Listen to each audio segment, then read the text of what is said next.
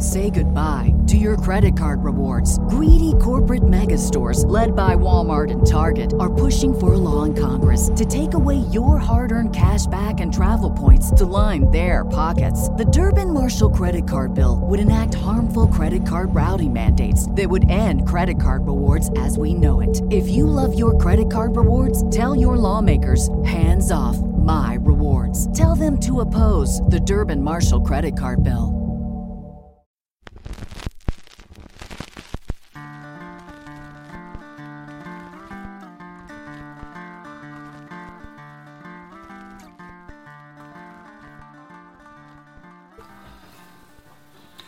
Hey, what's up? Welcome to the Crack House Chronicles. We're your hosts. I'm Donnie. Chris. I'm Bill. All right, guys. In this episode, we are going to discuss the disappearance of Aisha Degree. Aisha was born on August 5th, 1990, to parents Harold and Aquila Degree. But to give a little background, Chris, at the time when Aisha disappeared, he wasn't living around here, so this is pretty much new material to him, and he may have some questions about this case that a lot of people, that followed it from the beginning may not have, so it might be pretty good. And Bill's pretty familiar with the case too. All right, guys, every year there are approximately 800,000 children that go missing. This hit pretty close to home just this past weekend because there was a little boy missing here in Cleveland County for a few hours. But he was found later that evening by his brother. He was wrapped up in a front porch rug, asleep under a tree. And then last week, there was a little boy, 3 years old, that went missing in Craven County. He spent 48 hours away from home, out in the woods. The temperatures got down in the teens that night, pouring rain, and survived. No hypothermia or anything. And they asked him when they found him, how did you survive? What happened? He said, a bear took care of him. So there are some really conflicting theories going on out there about him. Some people are even saying that a Bigfoot may have taken care of him. And hey, who knows, Bill, Chris, we may do a Bigfoot episode. Sounds good to me. Yeah, or even Nobby. All right, let's get into this case of Aisha Degree. She went missing in the early morning hours Valentine's Day, February the 14th, 2000. Aisha was, according to all records and interviews that I've seen, was a pretty sheltered child, her and her brother. She had an older brother, O'Brien. But on Sunday, February the 13th, the children went to church, and then after church, they went to a relative's house for lunch and then went home. Later that afternoon, Harold, her father, went to a second shift job. And then later that evening, there was a bad storm that night. Yeah, it rained hard that day. Yeah. That night. There was also that night, there was a power outage at the home due to a car wreck because of the storm. So the family had to, I guess, alter from their routine. Usually about around 8 o'clock, their mother always give them a bath and put them to bed. But since the power was out, they went to bed that night without a bath. But her plans was to get them up the next morning early so she could draw their bath and get them ready for school the next day. Well, Harold, their father, came home that night around midnight, 12:30, and when he got home, he checked on the kids. They were both asleep in their bed. And then, I guess, him coming in from work, like he just don't go straight to bed. He'll sit up and watch TV and chill out for a little bit. Well, he went to bed around 2:30 that night and checked on the kids again, and everybody was still asleep in their bed. Well, there's some conflicting reports on this about when their mother Aquila woke up. Some places say that she got up around 5 to 5:45. She even gave an interview with Jet Magazine that she got up around 5:45 that morning. But when she got up to call the kids for their bath, Aisha wasn't to be found. She was not in her bed anywhere.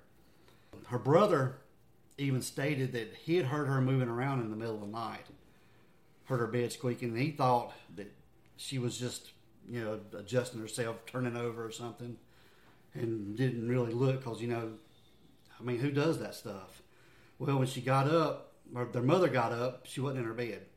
She called their aunt that they had lunch with the previous day, called their house, and she wasn't there. She even called. I think they live close, don't they? Yeah, all the family lived right there on this street, pretty close together. So as they called across the street to Harold's mother, if they had seen Aisha, and nobody had seen her there either. So that's when the police got involved. The search started around 6:40 a.m. The first police officer arrived on the scene. They had police dogs, but none of the dogs could pick up her scent. But everything I've read, that when you got rain, they think that the scent will wash the rain. The rain yeah, the rain will wash the scent away, but actually it brings the scent out. Huh, I didn't know that. Yeah, that's what everything I've read. But the cold will make the scent drop, but warm will bring the scent up. But even whether you got cold or warm weather, if you got rain, it's going to bring the scent up. They say it brings it out. Okay, I'll hand interrupt here. I got a couple questions for you. Having done this myself when I was a kid, I guess my first question would probably be, were there any reports of Aisha ever being a sleepwalker? I know whenever I did it, it wasn't crazy for me to actually, walk out of the house. But, my parents would always hear me. We just lived in a single wide trailer, so anytime the door would open, of course, they were going to hear it. So was there any reports of anything like that going on? Yeah, actually, there are some theories out there. I don't know if it's an official report, but there are some theories of her being a sleepwalker. I don't think the family ever said that she walked in her sleep, but I know the clothes that she had on that was described her wearing when she disappeared wasn't her normal pajamas. I know that because did you ever get up in the middle of the night and change your clothes and as a sleepwalker or anything? I don't recall changing my clothes. I just would remember. Of course, when you sleepwalk, you don't remember anything. But I just remember being woke up. One time I was beside a creek down below the house. I mean, it wasn't too far of a walk, but it was far enough where you would be like, days when you get woke up. But I guess that would kind of lead to my second question. What kind of house did they live in? They lived in a ranch-style house. It's a brick house. It's just a brick ranch-style house. It wasn't a very big house, I don't think. But it was a brick home in a fairly close neighborhood. The houses were close together. But it was a populated little community. It's not like houses were strung out half a mile or a mile apart. It was pretty tight-knit area. Not to hear somebody open a door and close it. I mean, open a door, one thing. Okay, close it. And the door was locked. All reports say that the door was locked when she left. But when they woke up next morning, was the door locked? Yes. When her mother got up, the door was locked. Well, as we'll get into later, I mean, it appears that she left on her own. Yeah. So what if you're leaving on your own and you're only, even if you're 7 or 8 years old, and you're going to try to make as little noise as you can.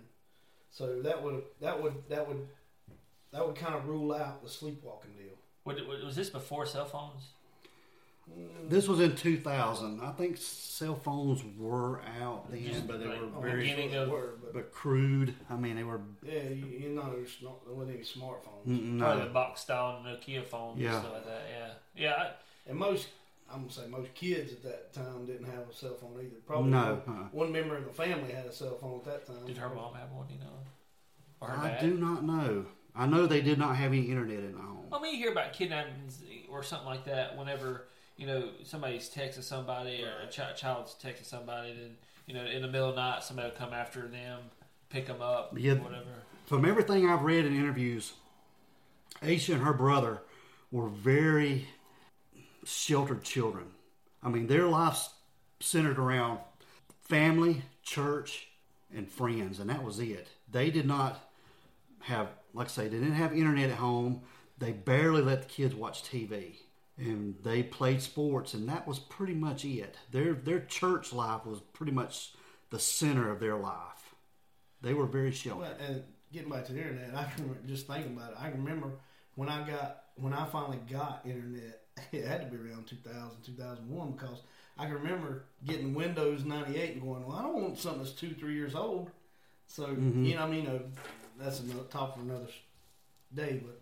And more likely, it had been dial-up back then too, right? Oh, yeah, it was dial-up. So, yeah, I don't know how much internet plays a part in this. Yeah, I don't think it plays any part in it myself. So, like I said, guys, Aisha disappeared in the early morning hours of February the 14th, 2000. And when she left home, it appears that their home was just right off of Highway 18 between Falston and Shelby.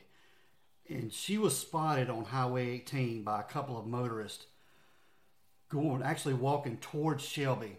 One motorist even turned around a couple times just to see if that was what he saw, a child walking down the highway. And when he came back around the last time, he actually stopped and rolled his window down and confronted her, asking her if she needed help. But I think it spooked her. From all accounts, it spooked her, and she darted off into the woods. And we're not talking about like a heavy wooded area. It was just, you know, some sparse trees here and there. And when she took off toward the woods, he just went on his way. And then another motorist, I think it was a Sundrop truck driver, spotted her after that. But for several weeks, the police combed that area. They actually stopped traffic for several weeks after that, during a time period, and asking motorists if they had saw anything of her. Then later, it was a couple days later, I think it was February the 15th, candy wrappers were found in a shed behind Turner Upholstery. I think it was candy wrappers, a pencil, a marker, and even a Mickey Mouse hair bow that was hers. And that those items were confirmed hers. Even the candy wrappers, students at Falston Elementary School confirmed that those were the same type of candy that were given out as Valentine treats to the rest of the class. So those were confirmed as her items. On February the 16th, Aisha's mother, Aquila, realized that Aisha's bedroom was missing her favorite clothing, such as a pair of blue jeans with a red stripe. A week later, over 9,000 man-hours had been invested in the search. It was like a 3-mile radius from where she was last seen. Flyers were posted all over the area. Leads came in from everywhere. So after her articles were found in that shed behind Turner's Upholstery, the case went cold. There was nothing else found about Aisha DeGree until August the 3rd, 2001, when a contractor was clearing some land between Falston and Morgan, about 26 miles away from where Aisha disappeared. Her book bag and some other items were unearthed. So what's weird about this, her book bag, when it was found, the contractor that found it opened it up and really didn't think much about it. It was double bagged inside 2 trash bags. And inside of it was a piece of paper with her name on it and a phone number. Now, since then, there have been many theories and, rumors about things that were in the book bag, but officially, no one has ever said, or the FBI or the authorities have never said what was actually inside the bag. Some theories say that it was her clothing, family photos, but no one ever really knows. And the guy that found it actually didn't think much about it. He put the book bag aside, and then the next day he was eating breakfast with his wife, and he mentioned it to her, and she was pretty familiar with the case. And they called the authorities right then and turned it over to the police. And in 2004, acting on a tip reportedly received from an inmate in a county jail, the sheriff's office began digging in an intersection of Lawndale. Bones were found, but it turned up to be an animal. So as you can see, guys, they've had several tips over the years, but nothing has really panned out. The family have taken several steps to keep Aisha's story alive. They've even been on the Montel Williams show. Billboard. Yeah, they got a big billboard. up on Highway 18 South where she disappeared. They've been on Oprah Winfrey. And like I said before, Aquila, Aisha's mother, even gave an interview for Jet Magazine. And in February 2015, the FBI announces that they were re-examining this case and re-interviewing witnesses. They also announced that they upped the reward of $25,000 for information leading to arrest and conviction of a person or persons responsible for her disappearance. A community group is also offering $20,000 reward, which upped the total amount for her reward of $45,000. 15 months later, in May of 2016, their reinvestigation had turned up a possible new lead. They disclosed that Aisha may have been seen getting into a dark green, early 70s Lincoln Continental Mark IV or possibly a Ford Thunderbird from the same era. Now, those two automobiles look similar.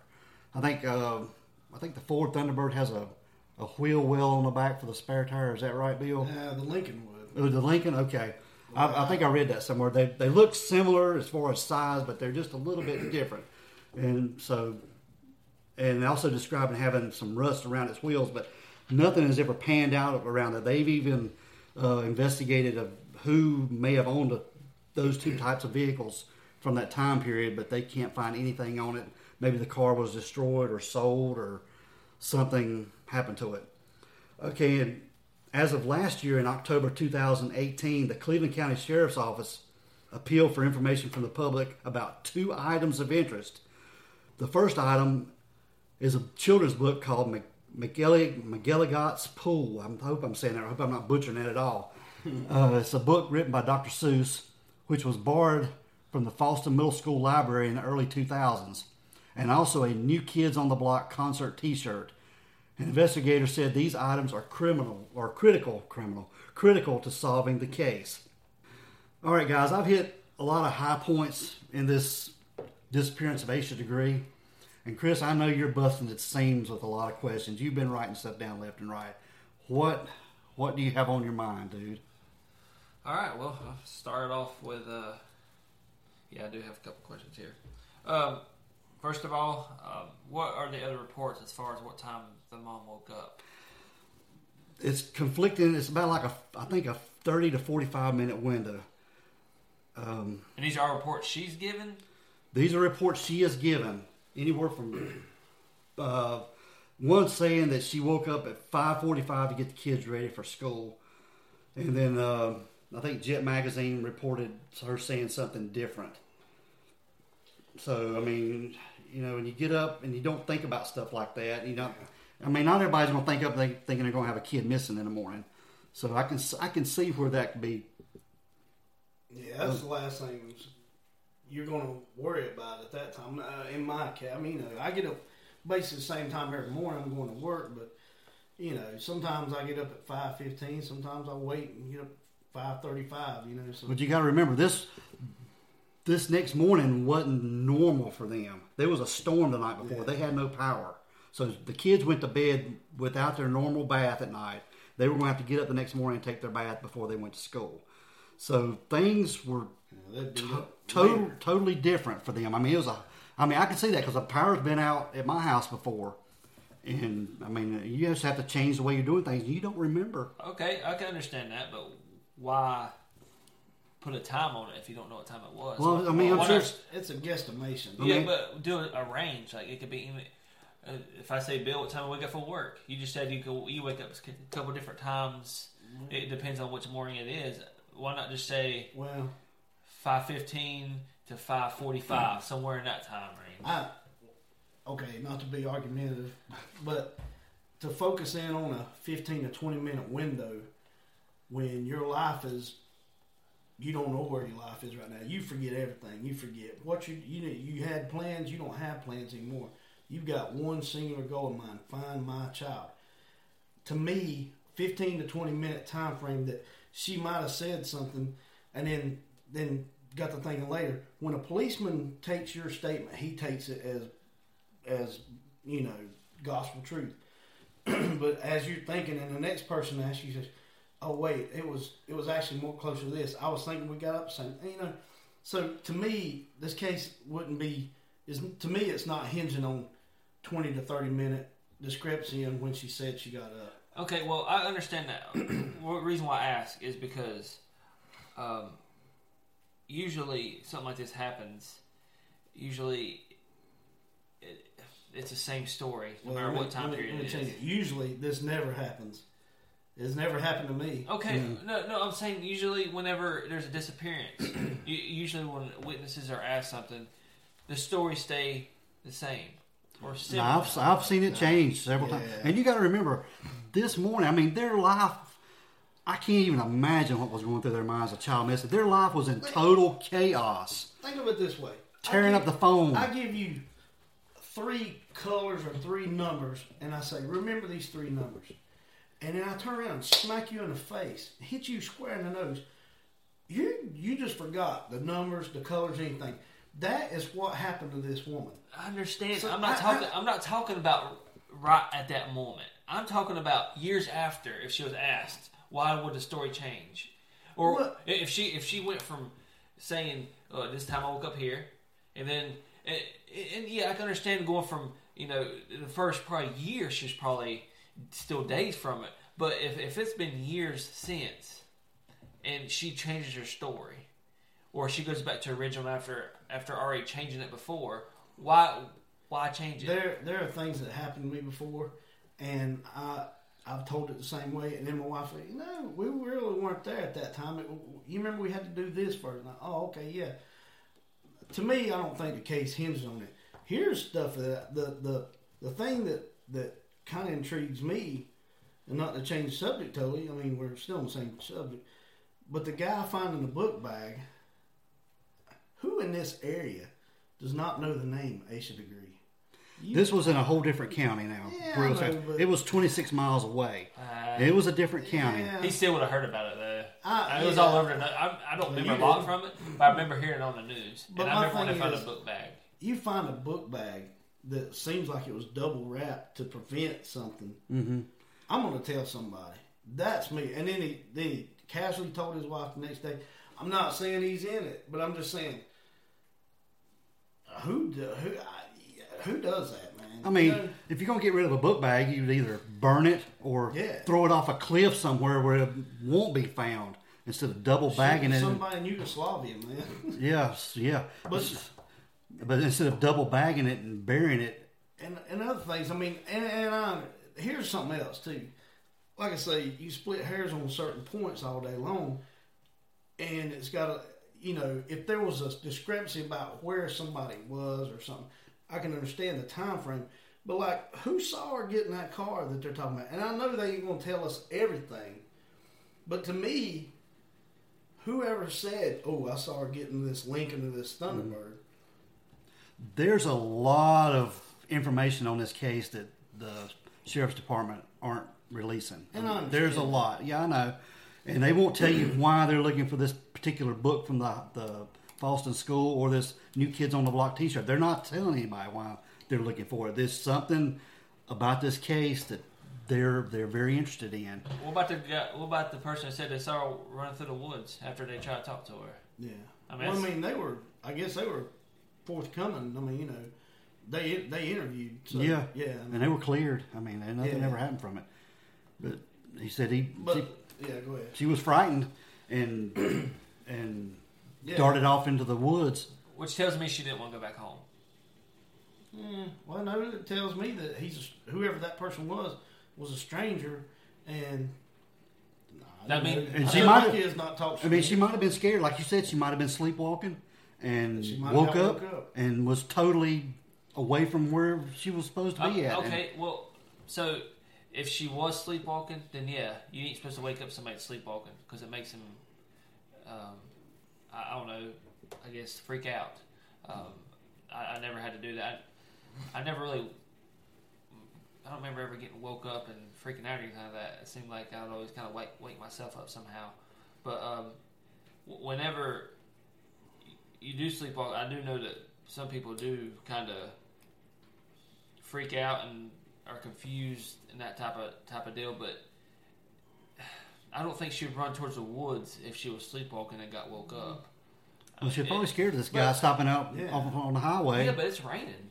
I mean, you think that the rain, being out in the elements, would probably scare her before that would. But if she was sleepwalking, you wake up, first thing you do is see some stranger you don't know. I would hope my kids would run away from the stranger. I mean, not in that situation, but you know what I mean? I mean, it was reported, too, that she was scared of dogs and the dark, too. So, I mean, she was probably scared of this guy stopping on the side of the road, say, hey, you want to ride, or can I help you, or something? I mean, something took her out there. So if she wasn't sleepwalking, then if she was scared of the dark, she wanted to get out of the house so bad that she would go take a walk through the dark in the pouring rain and through a storm, which also would make me wonder, how home life was for her to want to get away that bad. Not pointing fingers, not accusing anybody of anything. I know nothing about this. I am just asking questions. I watch some documentaries on Netflix all the time, and I know there's a reason for everything, and that's in life. There's a reason for everything that happens. Everything happens for a reason. So, if God forbid there was anything going on at home that made her want to get out that bad, where she would go against her fears just to get away. I mean, it makes sense to me than this, more so than the sleepwalking. Unless somebody she knew very personally promised her something and lured her away from home. But they're in a tight knit upbringing, like you said earlier. So it had to have been, in my opinion. First of all, if my kid wakes up in the middle of the night, I'm going to hear it, because, like I said, I know I'm a light sleeper anyway. But even if I'm not, I'm going to hear a door open. I'm never far away from my kid where I don't hear a door open. Yeah. Or shut. So even if it was early in the morning, even if, I was, dead dog tired, I'm still going to wake up. But you're putting a lot of stuff. Kids can be sneaky if they have to.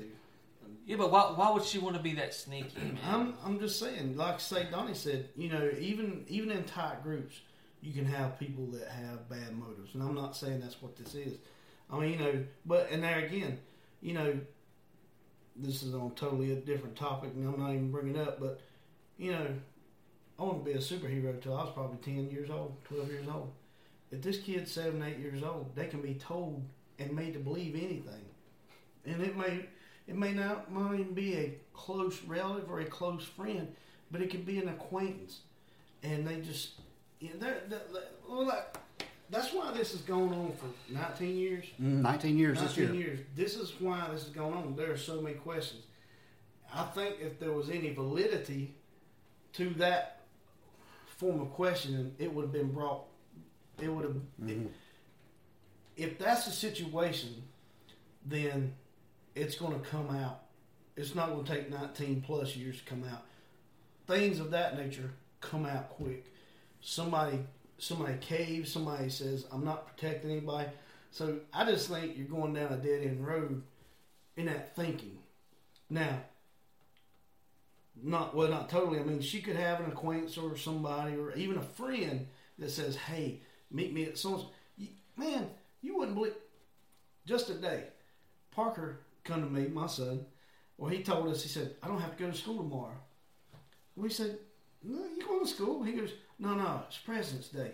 All my friends told me it was. He's 17 years old. He was prepared to stay out of school tomorrow. And we had to show him no, son, it's not. So, a 7 and 8 year old, if a 17-year-old can be easily duped or swayed, a 7 and 8 year old is putty. They are putty in your hands.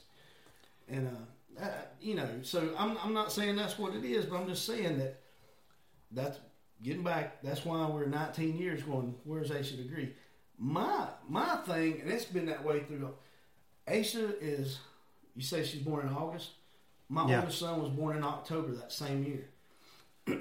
The year he played ball, the first year he played ball, was the same team that she had been on the year before.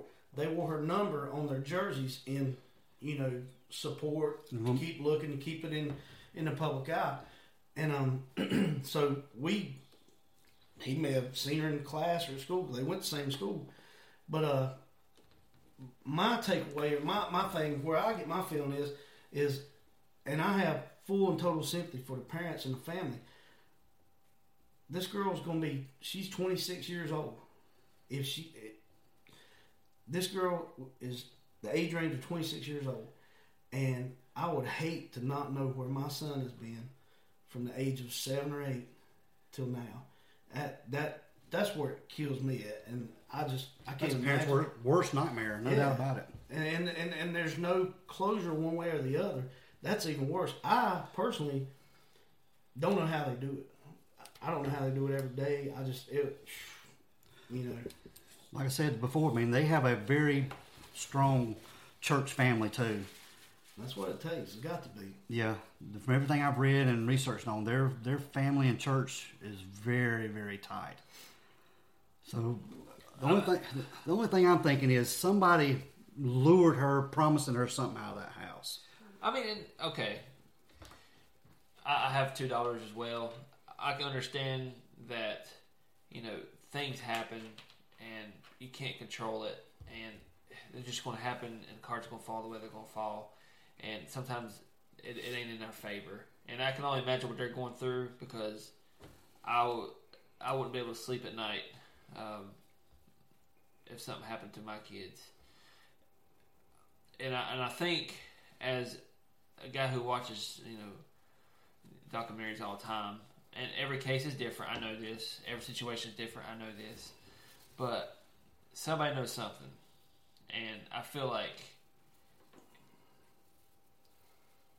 didn't you say earlier that her parents never were, they never considered them ever a suspect? No. Ain't parents always suspects whenever a kid disappears? I'm not a policeman or authority on that subject, but I mean, to me, if I was in a policeman's situation, I would, everybody close knit like that, I would be under suspicion first. A little more background on her. At the time Aisha disappeared, they were reading a book in her class called The Whipping Boy, and it's a book about a little boy who runs away from home and goes on these crazy adventures. And a lot of people speculate that she played into that book and she wanted to live that life. Yeah, and me having said what I said just a little while ago about 7, 8-year-olds and 9, 10-year-olds are impressionable kids. I mean, they're putty in your hands, and I did not know that till you brought that up just now. And that changes me, but it adds to my theories and my what happens, what ifs, what happened. And I know the Saturday before she disappeared, they had a basketball game, and Aisha was the point guard on that team, and her team lost. She fouled out. I mean, she was like the star player of the team. She fouled out, and she blamed herself for the team losing that day, and was very, very upset from everything I've read. But later that afternoon, the family stayed for O'Brien's game when he played, and they said by the end of his game, she was coming around, being her normal self again, laughing with her friends and joking and stuff. But she was obviously traumatized by losing that game too. So, there's theories that, maybe she walked away because of that, or she may walked away because of that book they were reading. I mean, we know that she left the house on her own will. She left, the door was locked. So it was locked. She locked it behind her. When she locked it behind her. So she obviously wanted to be quiet. She obviously wanted to get out bad enough to walk through the elements. It raining. No coat, and it being dark. She wanted to get away enough to when she saw somebody, she ran through the woods rather than trying to run back home.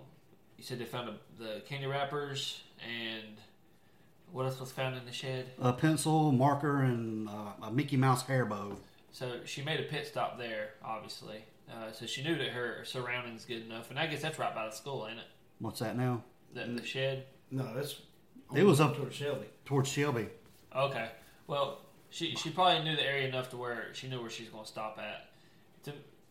Because her school bus traveled this road every day, so she was familiar with this area. And I mean, I could only go about what you tell me, I mean, I'm not an expert here. All I have is theoretical questions here. That's it. You know, I'm not no genius or expert or anything like that. So I'm not trying to come off that way. Yeah. But I mean, going by what you tell me, it sounds more like to me that she wanted to get away. Now, why she wanted to get away is a whole different topic. I would hope that, you know, there was nothing going on to where she was just unhappy at home. That book, man, that's blowing my mind. Because, like I say, it's the first I've heard of that. And I don't know anything about that book, but you said the kid he wanted to run away. It's a story about a boy who runs away from home and goes on some crazy, fun adventures. Why did he run away? Did it say in the I haven't read the book. I just know what the book is about, the title of the book, and what it's about. And her class was reading this book at the time she disappeared. Let's just finalize this thing up by getting our own thoughts and opinions on this and what we think may have happened to Aisha Degree. Personally, I think there's a couple theories that I lean toward. The first one is the sleepwalking theory, where she left in the middle of the night and was possibly hit by a motorist, and whoever hit her took her body and disposed of it and just got rid of it, and hopefully everything would be forgotten. That's one of my theories. And another theory is, like I said, this family was tight-knit. Everybody was close. Their motto was church, family, and friends. And to me, somebody lured her out of that house. Somebody promised her something to get her out of the house, to keep quiet. I don't know what it could be, but that's just my theory on it, because most child abductions or disappearance, somebody knows that kid. It's not a random act. I mean, like I say, she disappeared on Highway 18, and that early morning hours, I know it's a busy highway, but that early in the morning, there's not that much traffic. So a random stranger who's out looking for a child to abduct, I would say is probably less likely to be on that highway, and more likely to be somebody that knew Aisha Degree personally that lured her out of the house. That's just my opinion. Yeah, for my final thoughts, I don't know. It's been 19 years. It's hard to say. I mean, you know, hope above all hopes that she's alive and she'll come back home one day. But then that leads to questions that I don't even like thinking about. You know, where has she been? What might have been, you know, the conditions she was in. Stuff I don't want to, you know, like I say, I don't know how the family can deal with it daily. I know it'd probably drive me insane. All right, when it comes to me, like I've said some things. Like I said, I'm not an expert. I'm not pretending to be one. I can go by what Donnie tells me. I know very, very, very little about, you know, what happened when it comes to the investigation and really the process. I can just say that there's only at least 3 people who know what happened to her. That'd be Aisha herself, God, and then whoever was involved. And if it was foul play, I don't know how they live. I don't know how they sleep. I don't know how they can take a breath knowing that they had something to do with it. If it wasn't, she's still out there. There's a reason. Nobody knows but her. Hopefully she's happy, healthy, if she is. As a dad, I don't know which scenario would be better in my mind, knowing that your daughter's alive and don't want to come home, or that she's not and she ain't gonna come home anyway. It's a sad deal. Only thing I can say is that she did go to church, so at least she isn't alone no matter what scenario. And I feel for the parents and I feel for the family, and hopefully more stuff comes out and it gets resolved one way or the other. And yeah, I learned a lot of new things today. Well, just a final follow-up on this. I've heard Aisha's mother, Aquila, say before, I don't know the exact, I'm not going to quote her, it's just verbatim from what she said, but Aisha's mother, I've heard her say that if God has Aisha's soul, then he hasn't told her. So that's keeping her hope alive that Aisha's still out there somewhere and hoping she'll come home. We just wanted to do this podcast, like I said, to keep Aisha's story alive. It's the anniversary of her disappearance on February the 14th of this year. We want everybody to share this podcast, to like, subscribe, give us a rating, give us a review, whatever podcast app you listen to us on, give us a thumbs up or whatever review they offer. I want to thank Chris and Bill for enduring through this. This podcast was my brainchild, and I appreciate these guys weighing in on this podcast today. And guys, as you can tell, we didn't agree on everything, and just like y'all want, y'all will either think one way or the other. So if you leave me comments, don't attack each other or really us, because it's just all opinions, because that's all we have to go by is opinions and theories. We can guess and guess and guess, but like I said, we don't know what happened. So be nice, please. Just be nice to one another and like to us. I mean, we're not trying to throw any kind of blame on anybody here. We're just openly discussing this. Exactly. All right, guys, we're out of here. Like, share, subscribe. Tell all your friends about us. This is the Crack House Chronicles.